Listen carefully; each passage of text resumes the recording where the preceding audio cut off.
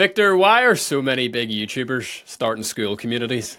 I would say the biggest problems for YouTubers is that they don't know how to make money and do not rely on the algorithms for their livelihood. So Skool is like a platform that enables them to generate income and also to enable them to don't create a new product or feel scammy about it. It's just a community of people that want to connect. Also, on another note, they don't need to know what their audience wants in terms of product. They can just create a free community, and a lot of the times it finds like what you think they want is not what they actually want.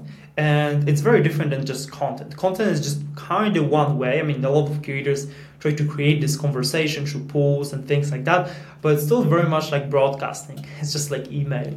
And community is very much a two-way conversation, so you can serve people more. And also you can get members to serve for each other. I mean, like you're doing this podcast, right? You kind of like, you're a member, but you're also serving the community and you're also serving yourself. And me and Andrew were talking about it, that if you didn't start this podcast, we probably should have started. But like we didn't, we just waited, like it worked. That's right. Like, why start something when the community will do it for you, hey? Yeah, exactly. And a lot of, for example, in synthesizers, with the community me and Andrew were working on quite some time ago, we had incredible guides and resources. Like there was one guy who created a 2-hour course on editing shorts. There was a guy who created like a beautiful post on like everything you need as a YouTuber, from thumbnail split testing to like the guides to outlining your avatar. And like, we should do that, but we just didn't do it. We just waited over time, and like people started doing that, and we just highlighted this person. He got his status. He probably got some clients, and we just like people still associated with us. But we're very like surprised how those communities can like collaborate together to create something to like fill in the gaps. Yeah, and it's interesting. We had a conversation a couple of weeks ago with somebody, and they kind of made the point that actually deep down inside of all of us, we're all looking for an opportunity to be useful, to serve other people, to add a meaningful contribution to any sort of, tribe or any sort of community that we find ourselves. And it's really cool because Skool kind of gives people the opportunity to do that inside the niche that they love. Oh, 100%. And it's relatively so seamless. I mean, our goal is to make it as easy as listing your house on Airbnb. I mean, it's like like moms and like 80-year-olds do that. So we want to optimize for like that like the French, right? Not like techie 20-year-olds. It's more to like people who are like on the edges. If we can serve them, that's like everybody in between. They will just like by default do that. So you work at growth at Skool, and you and your team have been responsible for bringing some of the biggest creators on the platform. What was that process like? Because that must have been really, really fun to find these creators and then work with them to actually give them a once-in-a-lifetime opportunity to just make transformational impact in their community's lives and also make a transformational amount of money in the process. Oh, it's been a very fun one. So we've been, like, before Alex partnered up with Skool and stuff like that, we've been bringing other creators before that. I mean, maybe you recall like Hamza or people like Jack Demo or Luke Dement, people with like huge following as well. But it haven't been easy, to say the least, because I mean they're like busy. They need to keep up this content treadmill to just keep posting, keep making money from it, and they don't really have time. And second of all, they don't really have that much money, even if they have quite a good following. Mm-hmm. So what we did is we assembled a small outbound team, and also we started to post content, and we just gave them like incredible offer. It's like, look guys, we have this community, and we called it like Creator Monetize. So we help creators monetize, and we run it like an info business. It was kind of, but like our claim was like, we'll do everything, like, and we'll teach you for free, right? That's the offer is you have to just use Skool, right? So you get like an expert, which is Andrew, who sold $1 million online. You get me, who like done also some things online, And you also get like my weekly coaching calls, Andrew weekly coaching calls. You get access to Andrew's course. You get parts of my course, like the in terms of like operations, stuff like that. And that was the offer. And a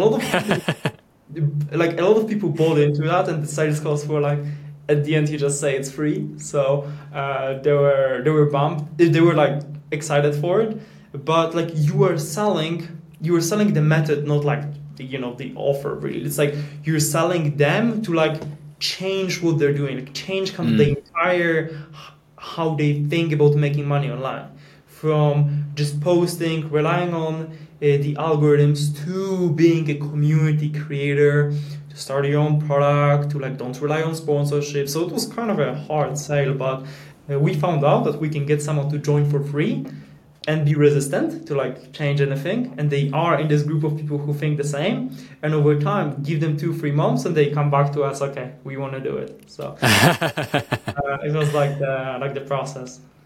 That's awesome. And I mean, you mentioned earlier a lot of YouTubers can feel scammy whenever they promote products that are just not that good, or it doesn't align with their values. And you can tell whenever a creator feels uncomfortable, but they have to do it for the money. Maybe they're trying to quit their full-time job, or maybe they're just trying to make a living. And, you see it all the time, maybe with like video game channels that are like really focused on like a really specific game. Ted Carr in the community, he gave the example of RuneScape. And then they'll promote like just some random, totally different game, and everyone's watching the video like, what? Like, that makes no sense. You don't even play that game. Whereas Skool allows creators to like really make money on the thing that they care about and the thing that they're passionate about. And I think that just makes so much more sense for everyone involved. Yeah, and it's just amazing like how much money you can make. I mean, a lot of people that we were just like telling them the numbers that some of the creators we helped got to, was just like they were kind of like suspicious. If you were like, Yeah. is it legit? But like truly, if you have good enough following, you can make 60, 80, 100K per month for your recurring. And I mean, you've seen the number one, the Canada, like this guy compared to some of the people inside of our community is relatively small. I mean, like Sure. Luke has like 7, 8 million followers on all the platforms. So it's like a order of magnitude more.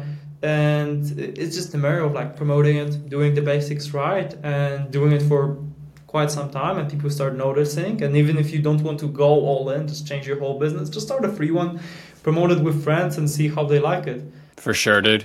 Yeah, Kevin Kelly has a really good thing where he talks about 1,000 true fans. And I think Skool is the first platform that allows that 1,000 true fan philosophy to really, really express itself, because it's simple maths. Like you say, if you have 1,000 people in your group around that niche, around that passion that you love, and they're giving you $100 a month, that's 100K a month. Like, that's insane.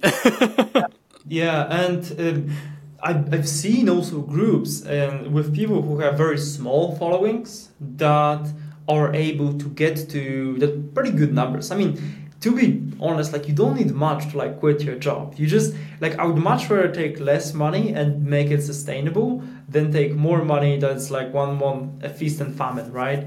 And like truly, how much money do you like need to survive? I mean, most people it's like 6 to 8K. So it's not that like you don't need to make 100K per month. And also another thing is I believe that there will be like another wave of people who, just like before YouTube, there was no like YouTubers. Like there was no like a job like that. There was no like influencers like 20 years ago. I mean, they were like movie stars and stuff like that. So I think they could become like a community builder. It's like a person who is just like good at building communities, good at facilitating conversations, good at like empowering other people to do well and to flourish. And that could become like a next thing. And that would be absolutely incredible, because especially in like there's a loneliness like epidemic to a certain extent. I mean, you can take a look at like statistics. People are like the loneliest they ever been because of like maybe social media or things like that, and that's like the antidote to that, like communities connecting with people. Now wherever I go in like the world, like I've been to New York, LA, or whatever, I just look up some people in my community and like create a montage and like synthesize like the communities I'm part of, and I just like look up people, message them, and I met everywhere I go. I meet up people from school. So, like, what are we going to call ourselves? Like, so YouTube obviously has YouTubers. Are we like schoolers? Are we going to see like school game millionaires? Like, well, has there been like an identity officially created yet? Oh, we wanted to emerge. That's that's the story. I think maybe like a community builder, community creator. What do you think? I don't know. I really like I like the word creator a lot. I've heard some people say community owner, and I don't know if that quite fits well for me. I also like the word curator, so I don't know. I think at the minute I say school creator, but I've also seen a lot of people in the community say schoolers. So I guess we're just gonna have to wait and see how it plays out. Yeah, if people like start using like one of them a lot, that would be a good sign. Yeah, it's like the evolution, like Yeah. the ones that are the best, the strongest will like survive. May the best nickname endure. So this is kind of interesting because your last part of your career has been spent bringing big YouTubers and creators onto the Skool platform, and you've done it really well. But we're starting to see like lots of other people inside Skool do something similar, where maybe they don't have a big audience themselves, but they're partnering with YouTubers, and they're like, hey, I can help you run this community. We can both change a lot of lives together. We can both make a lot of money.